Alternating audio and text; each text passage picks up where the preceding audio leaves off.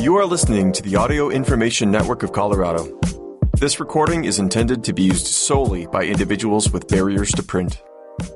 AINC programming is brought to you in part by Weissman Family Dental in Boulder, Colorado. For over 25 years, Weissman Family Dental has been providing high-quality dentistry. They offer regular checkups, emergency care, and a wide range of specialty services. They also have staff that speak Spanish. If you are looking for a new dentist, find them at weissmanfamilydental.com or call them at 303-494-0101 and tell them Audio Information Network of Colorado sent you. Thank you for joining us for the Thursday, June 8, 2023 reading of the Boulder Weekly. My name is Eric Levine. News: Sunday School by Shay Castle, Boulder Beat, June 8, 2023. This is part 2 of a series on Boulder-based evangelical church The Well. Read part 1 about its relationship with Rayback Collective at bit.ly/Rayback Part 1, number 1 digit. It was a walk that led Doug McKenna to The Well.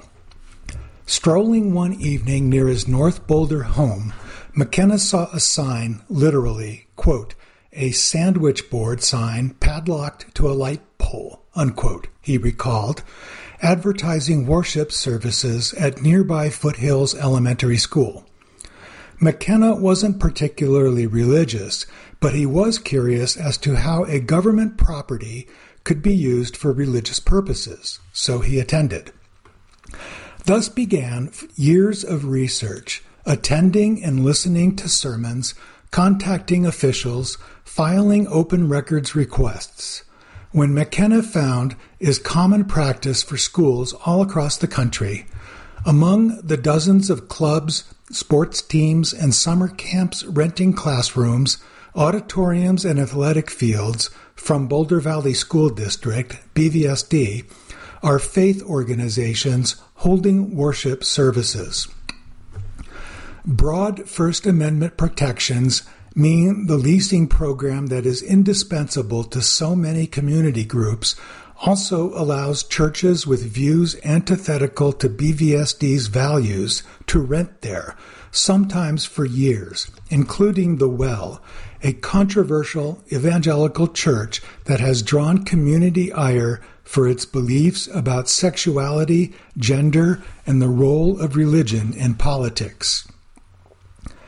The availability and affordability of school spaces helps a wide array of organizations operate, proponents argue, not just churches. Critics remain concerned about how such relationships subsidize hateful rhetoric and blur the line between church and state. As for the schools themselves, their hands are largely tied. If they want to rent to anyone in the community, they have to rent to everyone. The kids have no idea. Like many districts, Boulder Valley maintains a community use program in which residents, businesses, and nonprofits can rent school facilities during non-school hours at low costs. In fiscal year 2022-2023, more than 120 groups took advantage of the program, not including those affiliated with BVSD, like parent-teacher associations or local governments. Nearly every one of BVSD's 56 schools was rented out at least once to a day camp, a dance troupe, or private residents in need of overflow parking for parties. For all this, the district will collect just $782,116.70, according to documents acquired via an open records request. BVSD charges between $10 and $44 per hour for classroom space, depending on who is renting it. Private businesses and individuals pay more, student groups pay the least. Price can be a factor in deciding to locate at a school, according to Matt Patrick, lead pastor of The Well. Schools also have many of the things churches need, like auditoriums and separate classrooms for Bible study or other subgroups within a congregation, as well as ample parking. Quote, "Finding space in Boulder is very difficult for a church that does not have a building," unquote, Patrick wrote in response to emailed questions. Quote, "Our churches do not have much money, and paying staff a living wage in Boulder dramatically affects how much you can spend on a facility," unquote. For the Well, Casey Middle School was chosen, quote, "because of its central Boulder location," unquote, Patrick said. The church rented there from April 2011 until mid-2020, when it moved to popular bar and food truck park Rayback. BVSD has developed policies specifically for religious use of its school facilities. Two conditions apply to, quote, "religious activities," unquote. 1. Church services and religious activities must be conducted at times when school is not in session. 2. Religious objects and symbols must be removed after each use. These rules are meant to keep churches and other organizations from soliciting students. The Well followed them, according to Patrick. Quote, "Most of the time," Patrick wrote, "the kids of the school have no idea that a church rents the space," unquote. Only 2 faith organizations currently lease space from BVSD, according to a review of records from the district. Adventure Rabbi, a monthly Hebrew school, and Pinewood Church, which occupied Casey Middle School after the Well moved to Rayback. A third, Community United Church of Christ, rents a strip of land from Bear Creek Elementary for solar panels. A dozen other churches, including the Well, rented space from 2011 to 2019, among them Resurrection Church, whose targeting of college students and, quote, "cult-like," unquote, operations were profiled in the Daily Camera and CU Independent. The Well recently found itself under scrutiny when McKenna penned an op-ed in the Camera on April 5th, calling the organization, quote, "a divisive, misogynistic, and potentially LGBTQ hate group," unquote. The Well defended itself against McKenna's op-ed, telling Boulder Weekly the church is simply teaching biblical principles. In their own printed response, Pastors Patrick and Chase Davis wrote that they had been, quote, "taken out of context and falsely accused," unquote. McKenna, they wrote in the Daily Camera, quote, "demeaned our congregation, encouraged intolerance of Bible believers, and implied we should be denied the same opportunities to use public venues as all other community groups," unquote. Quote, "It is imperative that pastors hold the line," unquote, Davis told right-wing media outlet The Daily Wire, quote, "and that the pulpit function as a bulwark of truth in order to equip the church to stand fast," unquote. After an initial interview and follow-up questions answered via email, Patrick declined to comment further, calling the Boulder Weekly article a, quote, "hit job," unquote. Officials for Pinewood did not respond to requests for comment. Allowed but not endorsed. McKenna is not the first to question the Well's occupancy of Casey Middle School. Parents and nearby residents voiced their concerns to school officials after Marty Combs, a deacon at the Well, publicly opposed Boulder's 2018 assault weapons ban, according to an activist who supported the legislation. She spoke to Boulder Weekly on condition of anonymity. Combs is now a church elder. As school officials wrote in response to McKenna's open records request, the Well followed the terms of their lease and committed no offense that would result in a violation. Quote, "They have paid their invoices on time, they have picked up or cleaned up things as instructed, and have been really good tenants," unquote, a communications specialist, wrote in regard to the well and 2 other churches named in McKenna's query. A handful of churches raised red flags for McKenna, who spent $150 to pull records from BVSD and hours attending worship services. He made note of teachings on homosexuality, politics, and traditional gender roles, anything that fell under his self-imposed label of, quote, fundamentalist evangelical, unquote.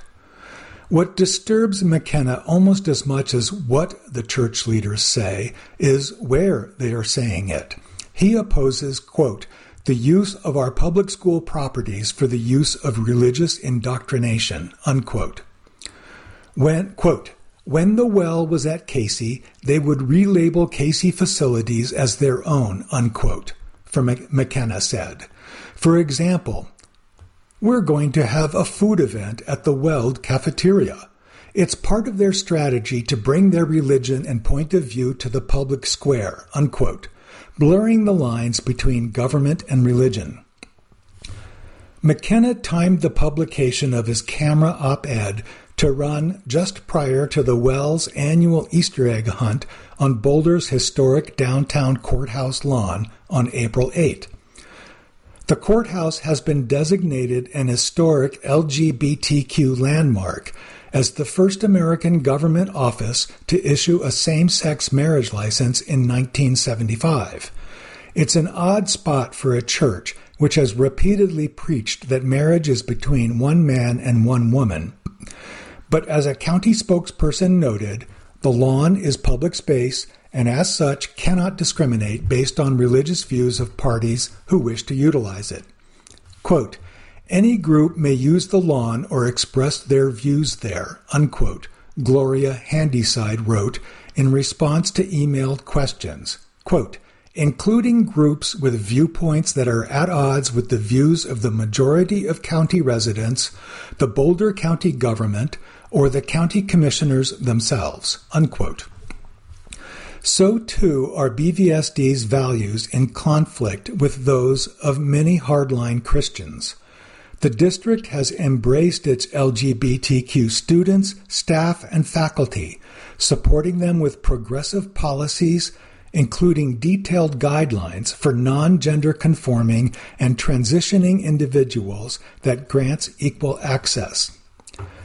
Multiple Supreme Court rulings have upheld the right of religious institutions to rent school space specifically, striking down attempts to restrict such uses.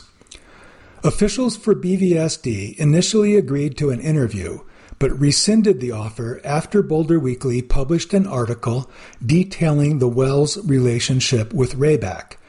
A district spokesperson answered questions and sent the following statement via email.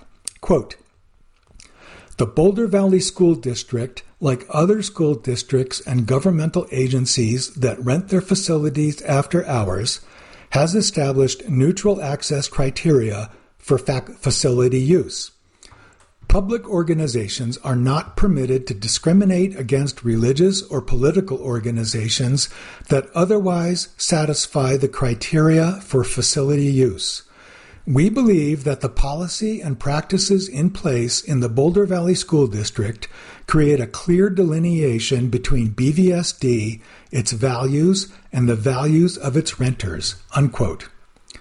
One paragraph in the policy bears the weighty task of deflecting criticism from the district over thorny issues arising from its religious renters. Quote, permission for use of district facilities does not constitute district endorsement of any organization, the beliefs of an organization or group, nor the expression of any opinion regarding the nomination, retention, election, or defeat of any candidate, nor the expression of any opinion as to the passage or defeat of any ballot issue, unquote. Part of the neighborhood. The overlap of schools and churches has a long history, said Andrew Barnes, a professor at Arizona State University's Center for the Study of Religion and Conflict. Schools are the first thing built by overseas Christian missionaries. The buildings then double as churches on Sundays. And Sunday school, a staple of many Christian worship services, were started as a way to teach working-class children to read. Quote, "If you can teach them just a little enough of how to read the gospel, then you improve their lives in some very basic ways, as well as expose them to a higher form of Christianity than they're exposed to at home," Barnes said. Schools have been understood as the number one vehicle of Christian evangelization across the centuries, unquote. That seems to be even more pronounced in the West, according to Barnes. In Arizona, quote, "I'm not going to say every elementary school has a church in it on the weekends, but if you go past a bunch of them, typically 1 out of 2, unquote, he said. In the past few decades, evangelizing shifted somewhat away from foreign missions and into America's secular urban centers, explained Samuel Boyd, a professor of religious studies and biblical texts at CU Boulder. The Well and their successors at Casey are church planters, a term for establishing a new congregation. Some church planters believe in the concept of, quote, incarnationalism, unquote, Boyd said, which could also help explain their frequent use of schools. Quote, "They say we want to look like the neighborhood where we are," unquote, Boyd said. Quote, "They'd rather have a church enmeshed in your neighborhood, so the next time you have anything they can help out with, they're already in the neighborhood," unquote.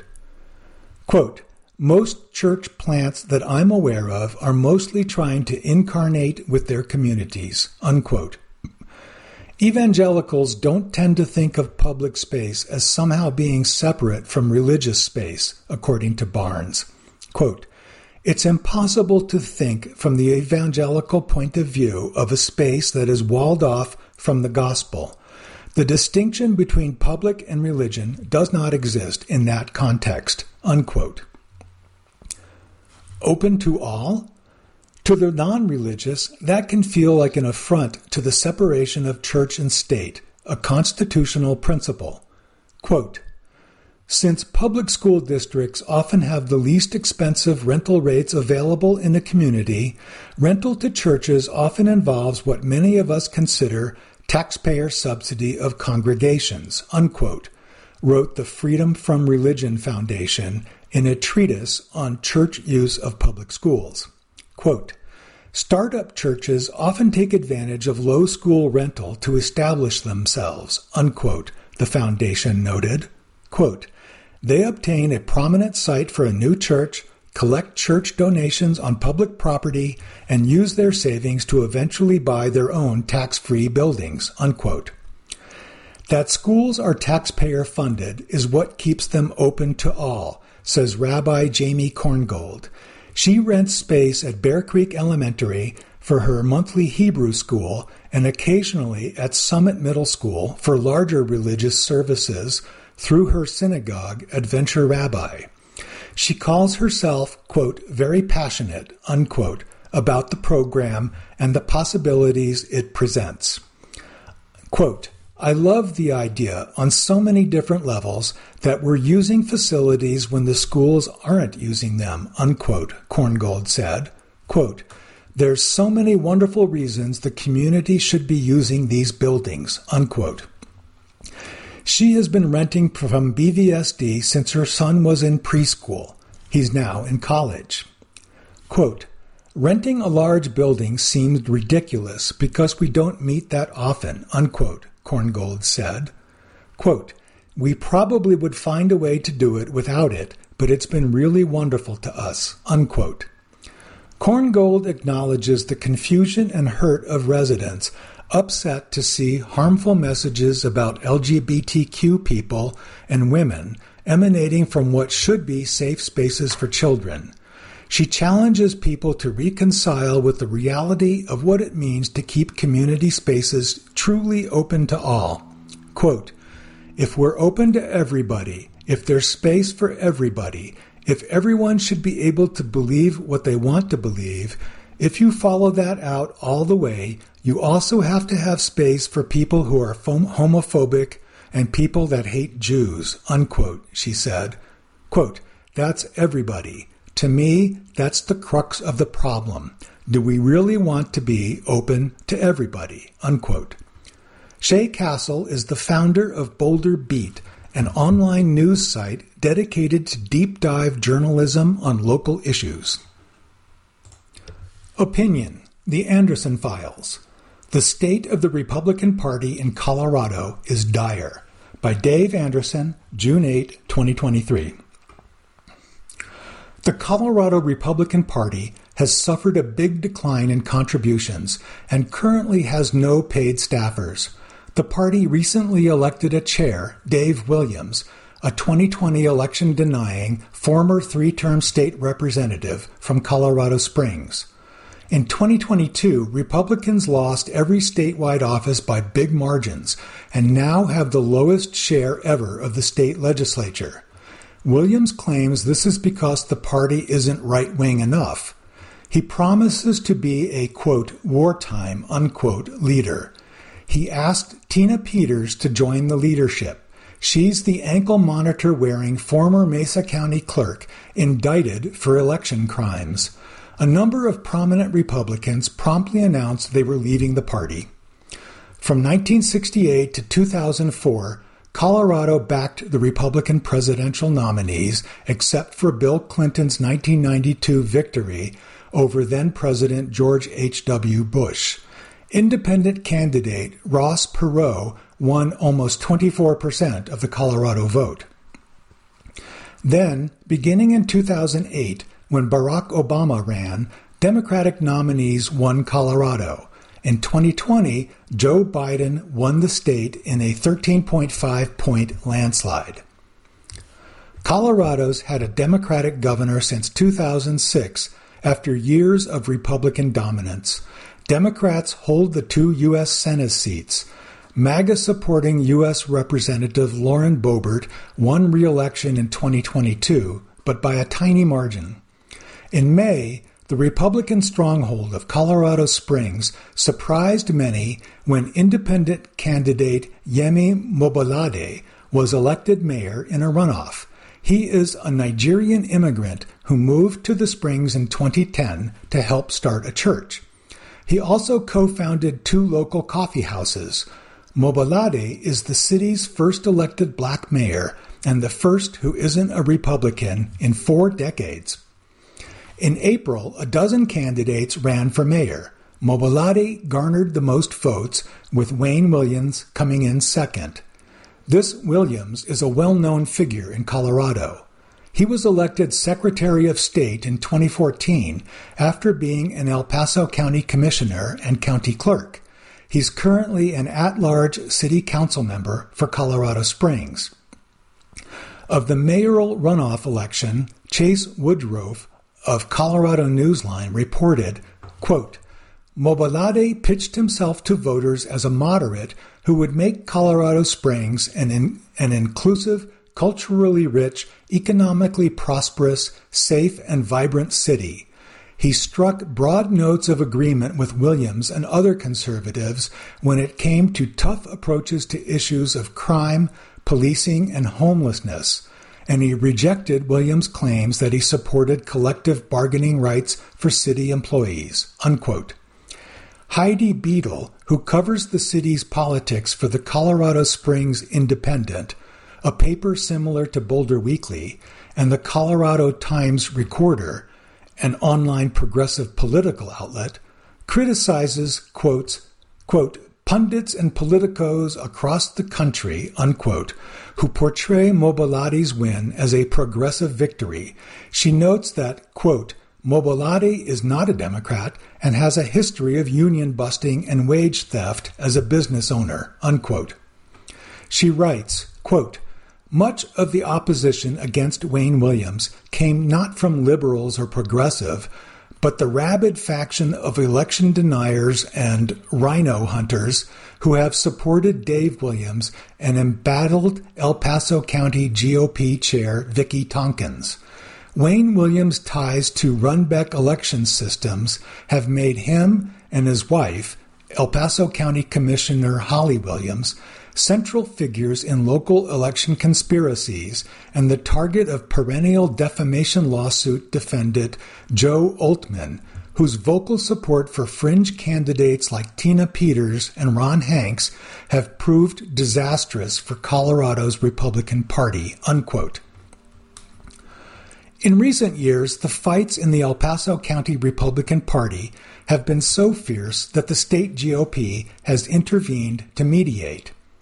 In 2022, Secretary of State Jenna Griswold asked Wayne Williams if he would appear with her in a bipartisan public service TV ad. Williams was the Secretary of State from 2015 until 2019, when Griswold, a Democrat, defeated him.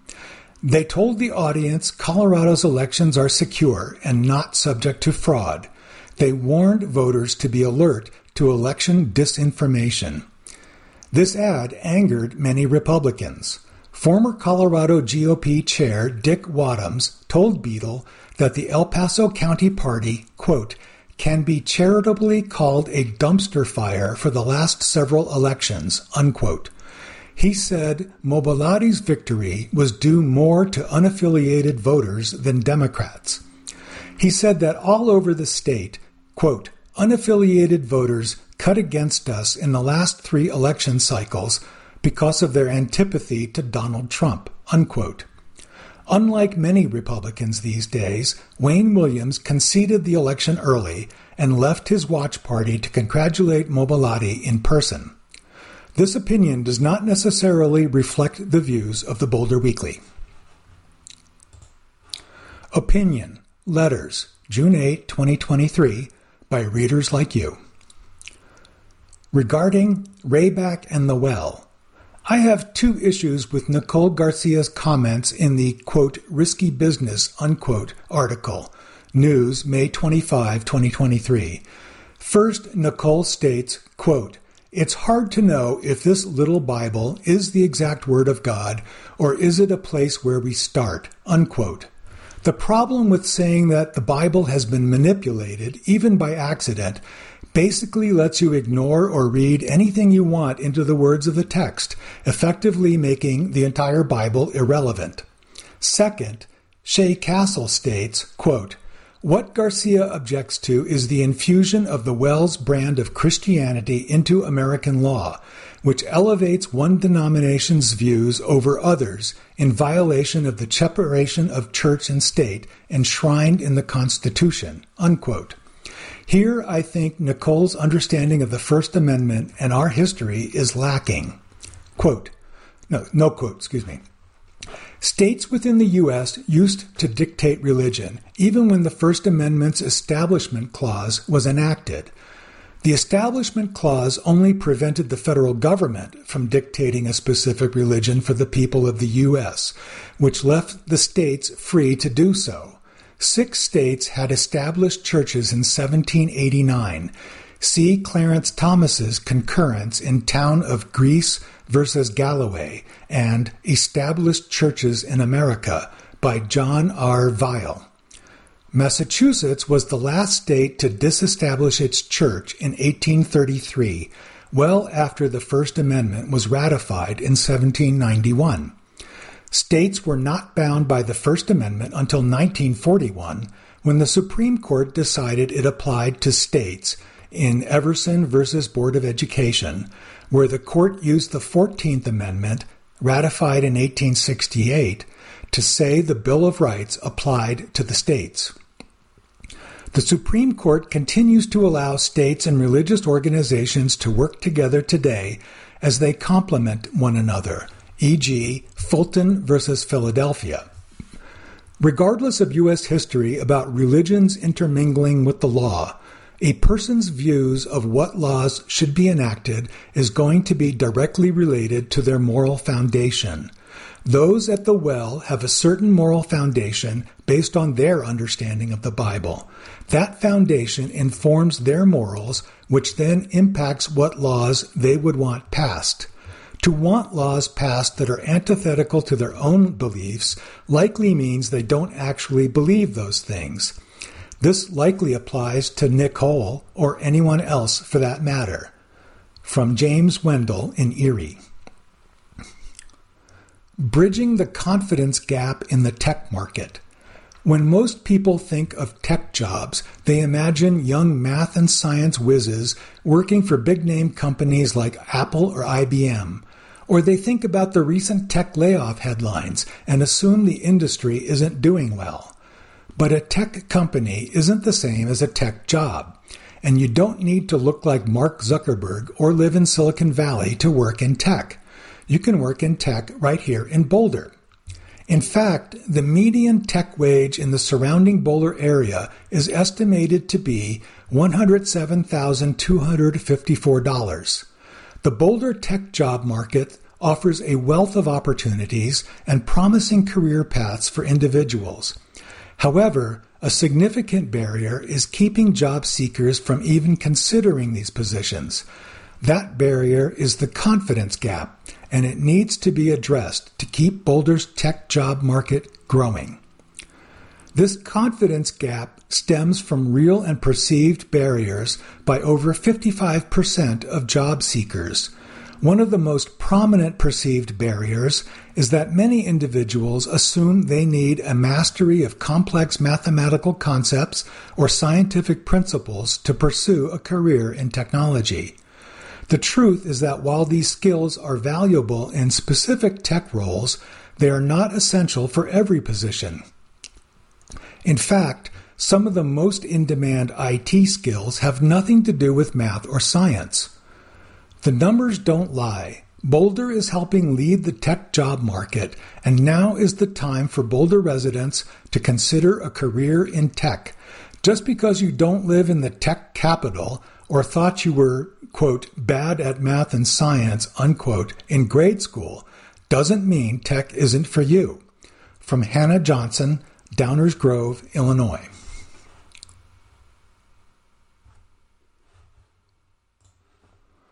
Opinion. This pride is different. We are resilient, but we shouldn't have to be. By Bruce Parker, June 8, 2023. I am finishing my first monthly column about LGBTQ life for Boulder Weekly on June 5, 2023, which is my 43rd birthday. It is also the first week of lesbian, gay, bisexual, transgender, and queer LGBTQ Pride Month. I am proud. I am proud of being a queer man who has built the life and a career dedicated to helping members of the LGBTQ community, my unique household, my family of origin, and my chosen family, where I work, out Boulder County, and where I live, Boulder, and to have the opportunity to write this column. I have known since I was 16 that I would not change my identity and my attractions if I could. My life is better because I am queer. The LGBTQ community in Boulder and beyond also has a lot to be proud of this year. It is easy to point toward our civic, economic, political, and creative accomplishments. However, the truth is that we always deserve to be proud of who we are and who we love. The ability to be proud of ourselves and our community is a radical act of resistance in a world that has felt particularly dangerous for us over the past year. As Marty Moore, Executive Director of Out Boulder County, has been saying, quote, "This pride feels different," unquote. It feels more urgent than at any point I can remember. When I last saw an official count, there had been 630 pieces of anti-LGBTQ legislation, many targeting trans people, introduced in legislatures across the country. Many of these bills are becoming laws. Hate crimes and discrimination are on the rise again. Our community is being used as a political tool by conservative candidates across the country. I recently visited Shepherdstown, West Virginia with my partner. During the week we spent there, I had the opportunity to meet some of the LGBTQ folks who were important to him and to see a small part of the lives they had built in their community. I felt welcomed and embraced. Late-night conversations, laughter, and meals prepared to celebrate my visit proved once again that LGBTQ people recognize each other. Our shared identities and experiences bring us together. We are unique individuals with our own expressions of gender and sexuality, and we are a part of a supportive, dynamic, and resilient community.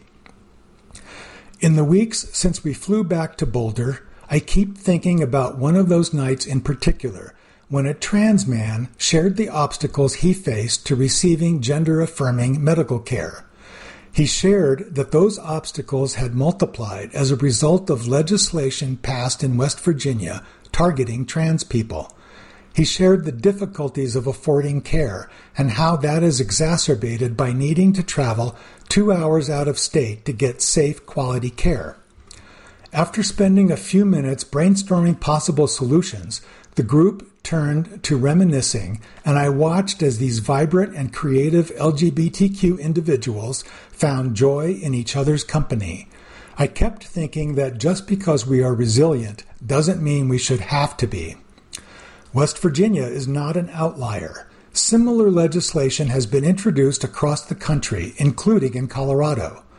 After 20 years of working in LGBTQ support and advocacy, I know it is never strategic to sound the alarm unless the threat is real.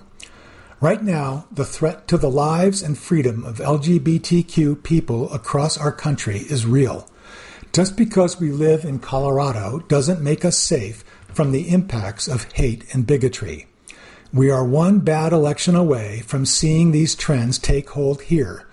Even if we are able to defeat anti-LGBTQ legislation, the rhetoric erodes our confidence and threatens our mental health. Don't be confused. LGBTQ people are under attack. One of the more insidious realities of our current political climate is that our most vulnerable community members are the primary targets of these attacks: youth, trans people, and the intersection of these identities in people of color.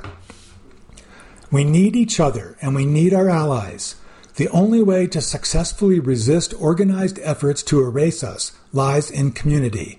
If you have ever told yourself that you would never sit by and watch the lives of an entire group of people be threatened because of who they are and who they love, now is the moment to get involved. Volunteer, donate, attend events, have difficult conversations with family and friends about LGBTQ issues. Check on your LGBTQ loved ones and support pro-equality candidates. LGBTQ people are proud. If we have survived to see this Pride Month, we have done so in the face of overwhelming odds against us. We deserve to celebrate ourselves, our identities, and our histories. I hope you will join me and the rest of the Out Boulder County team in celebrating Pride Month by attending some or all of our many community events this month, including Boulder Pride on Sunday, June 11, and Longmont Pride on Friday, June 30. Allies are welcome. This opinion does not necessarily reflect the views of Boulder Weekly. Entertainment, Stage, Universal Language by Tony Tresca, June 8, 2023. According to local actor David Carrasco, persuading Colorado audiences to turn out for shows that include Spanish dialogue has always been a tall order. Quote, I have had so many actor friends tell me they don't come out to see performances at Su Teatro, Cultural and Performing Arts Center, because of the language barrier, unquote, Carrasco says. Quote, they are so worried about not understanding every word that they don't show up. One thing I always found funny about that is that when operas are produced, audiences are willing to sit through 4 hours of French or Italian and not understand a word of it. What is the difference with Spanish? Unquote.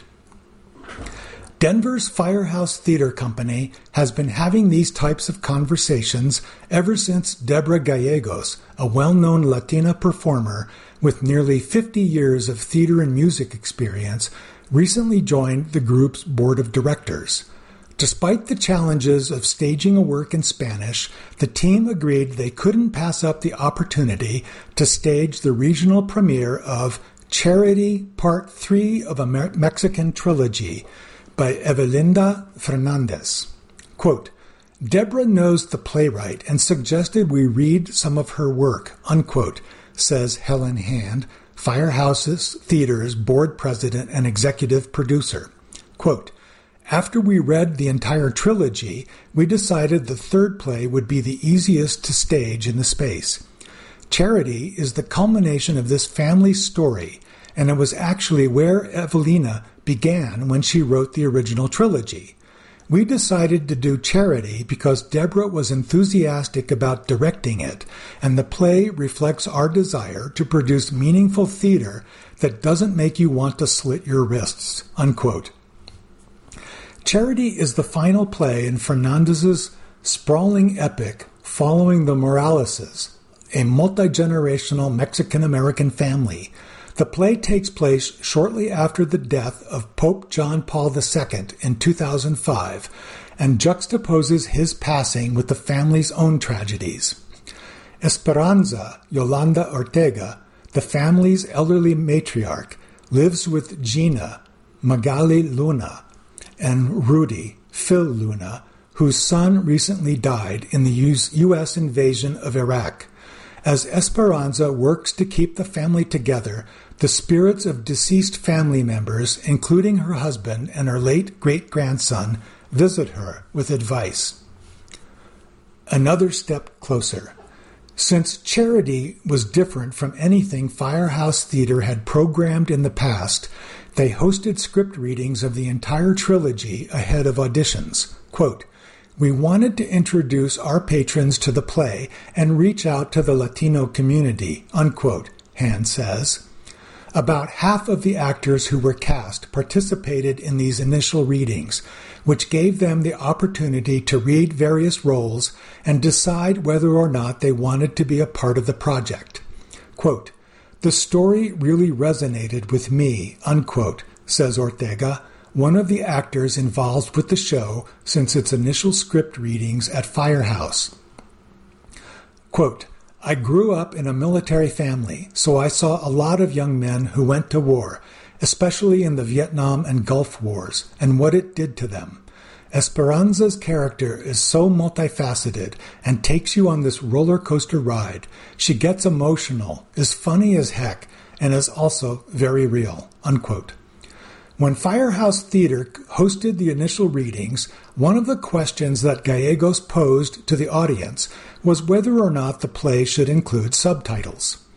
Though the majority of the script is in English, the creative team was concerned that without translation, audiences would miss out on things like jokes that only work in Spanish. Quote, we asked the audience, and pretty much everyone said, don't do it, unquote, Gallegos says. Quote, I read some reviews of a production in LA that did have subtitles, and it sounded like it was more distracting than helpful. I wanted people to be able to connect with the characters without constantly looking away to read word for word what they were saying. Becky Pineda is our assistant director, and she helps by letting us know when something is not clear to an English speaker. If something doesn't make sense, the actors and add gestures or use a different inflection to clarify what they are saying, unquote. To that end, audiences at Firehouse Theater are urged to lean in and accept the fact that they might not fully grasp each and every nuance of what is being said on stage. Quote, don't be afraid of us as Mexican Americans, unquote, Carrasco says. Quote, historically, Colorado audiences have been uncomfortable with our language, but I have seen a good response to this show online, and I am hoping that translates to butts in seats.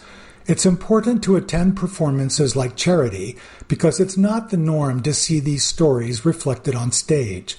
I appreciate Firehouse for taking a chance on a project like this, and I hope it's another step closer to allowing people of color access to theater, unquote. On stage, Charity, Part 3 of a Mexican Trilogy.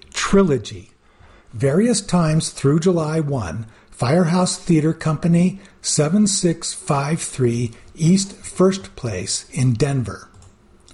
You can get tickets online at firehousetheatercompany.ticketspice.com/Mexican-trilogy-charity. Entertainment, music, around the world. Big Samir of globetrotting Colorado hip-hop duo The Reminders builds community across borders. By Adam Perry, June 8, 2023.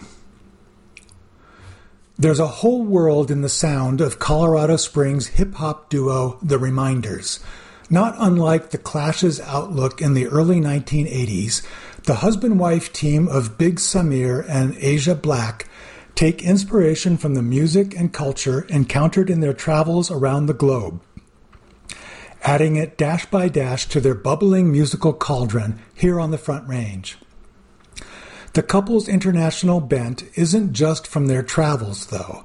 Black, a singer, songwriter, and multi-instrumentalist, was born in Queens, New York, and after her father enlisted in the military, grew up everywhere from Portugal to England. Samir was born in Brussels, Belgium, and raised in the Democratic Republic of Congo.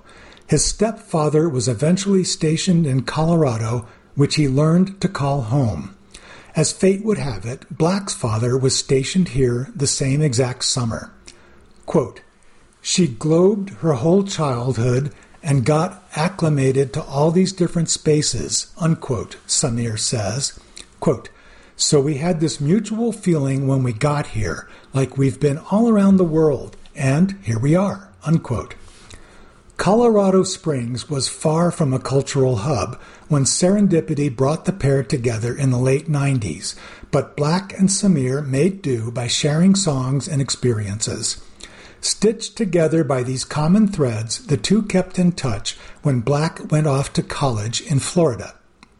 Quote, "When she finally came back and was done with school and we just started hanging out every day, she mentioned she had never really been to a concert," Samir says. "She'd been to concerts when she was younger, like Whitney Houston, but we started going to Reggae on the Rocks. We started going to watch Steel Pulse whenever they were around. Every weekend we were going to a concert. And eventually our love for music and also being artists individually, it just grew.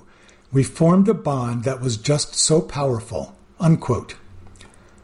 MCs Without Borders. Before they knew it, Samir and Black had formed a band that would eventually become The Reminders, plus a marriage and then a family. But the couple made more than a life for themselves and their 3 children in the city they call home. They also helped create a scene. On that score, Samir's first musical offering to the Springs came in the way of an early project with his sister's ex-husband. It was one of the city's only hip-hop groups, alongside Fusion of Syllables, FOS, featuring celebrated local MC Black Pegasus, back when accessible stages for such local artists were few and far between. Quote, "We pretty much formed the hip-hop scene here," Samir says. "We would go to different bars and clubs and ask if we could have a night. There was no hip-hop night. They didn't want anything to do with hip-hop. A club called The Underground downtown gave us the basement to do whatever we wanted on Monday nights, which is an odd night. That's probably why they gave it to us, but we turned it out," unquote. From there, the scene began to flourish, and the Reminders surfed the new wave with the duo's 2008 debut, Recollect. Bursting with poetry, beats, diverse influences, and sharp intellect, the album served as the first showcase for the Reminders' international brand of, quote, conscious hip-hop, unquote, a politically charged and community-minded subgenre pioneered by legends like KRS-One and Public Enemy. It's a tradition the Reminders carry on today, balancing music with activism, touring not just as musicians, but as, quote, cultural diplomacy, unquote, educators in places like Morocco, Uganda, Chile, and beyond. Quote, We do a lot of residencies where we will go into a town for 3 days. We'll have a performance on Friday or Saturday, but then the days leading to it will lead workshops, or we'll go into schools and do a performance for the kids who can't necessarily afford, a $15, $20 ticket to go to a concert, Samir says. It's something we do everywhere we go. We try to make sure we connect with that community instead of just, hey, I'm in your town, I'll play a show and leave. We'll connect with that community, and it makes a difference. You have an impact, and these people remember you, unquote. That sense of community shines through in the Reminders' latest album, Unstoppable, released in 2019, mixing conscious hip-hop with elements of New Orleans and Latin music, desert blues, and more. But while the duo has released a smattering of singles over the last few years, Black and Samir seem more focused on performing and community work than a new album. It's that impact that matters most, says Samir.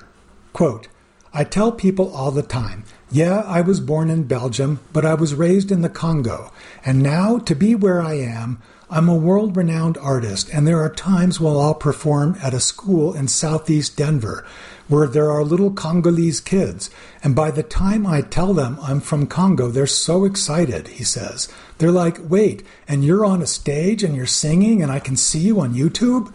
It means something to them, and it gives them this confidence that they can be that as well. That's my purpose, to light that fire in people, unquote. On the bill, Modus Theater Immigrant Heritage Month performance with the Reminders, 7:30 p.m., Saturday, June 10, Dairy Arts Center, Gordon Gamm Theater, 2590 Walnut Street in Boulder. This event is free. Cuisine, good taste. Merci beaucoup. Le French Café breathes life and rock and roll into classic French fare. By Colin Wren, June 8, 2023. He's the magician, and I'm the bubbly, happy front, unquote, says a beaming Agnes Garijou. She's talking about her husband, Quentin, who just stepped out for a cigarette from the kitchen he runs at their shared restaurant, Le French Café, 2525 Arapahoe Avenue. Quentin grew up in the Loire Valley, the idyllic stretch of central France known for its fabulous Vouvray and Sancerre wines. First enamored by watching his grandmother cook, he and Agnes still use many of her recipes to this day. The emerging chef cut his teeth working in kitchens, beginning as a dishwasher, then moving across the line in cookeries and bakehouses throughout France, finally landing in Miami, where he and Agnes operated cafes. Quote, Quentin has a passion and loves to feed people, unquote, Agnes says. Agnes had her youth in Haute-Savoie, a region of the Alps perhaps most famous for its nearly 40 ski resorts. She also grew up in a cooking family and knows her way around the staples. Prior to meeting, the two were often semi-nomadic, working seasonally with 6 months on the mountain and another 6 by the sea. Quote, we met each other in the Pyrenees, she says. I was a waitress and he was a cook. After a year together, we decided to try the American life, unquote. That new life began once again by the sea and stayed there for a decade. But in 2017, the duo moved to Boulder to open Le French Café. Quote, after 10 years in Florida, it was time for us to come back to the mountain, unquote, she says. Each day, Wednesday through Sunday, around 8 a.m., folks in the Goss Grove neighborhood awaken to the smell of fresh pastry. Of course, there's croissants and plenty of them. The chocolate almond variety is the most tasty. On the savory side, there's quiche, crepes, and croque. Monsieur, jambon, and veggie alike. There are also lovely omelets and a dozen baguette sandwiches. The scene is welcoming, but even at the crack of 9 when the place opens, you can hear the likes of the Strokes at nearly full volume. The menu reads, quote, French people are so hardcore they eat pain for breakfast, unquote. Though starting the day with any of these breads is anything but excruciating. The restaurant was, quote, the restaurant was inspired by our love for food and humans, says Agnes. Quentin loves to cook for people, and I love to help serve them. We have always been a team and always dreamt since we met each other to have a restaurant, unquote. Recently, the duo introduced dinner 2 nights a week, serving from 5:30 to 8 p.m. on Fridays and Saturdays. There's raclette, France and Switzerland's even more decadent answer to fondue, that comes with house potatoes and is best enjoyed with the supplemental ratatouille. For those less decadent, French onion soup and charcuterie are a good way to start, with mains like duck breast, salmon steak, and boeuf bourguignon, all hitting the table as robust tributes to the fatherland of fine dining. But the fare is decidedly unstuffy. White tablecloths be damned. Quote, "We call them casual dinners because it's good family-style food served in a casual ambience," Agnes says. "We want people to be able to come as they are," unquote.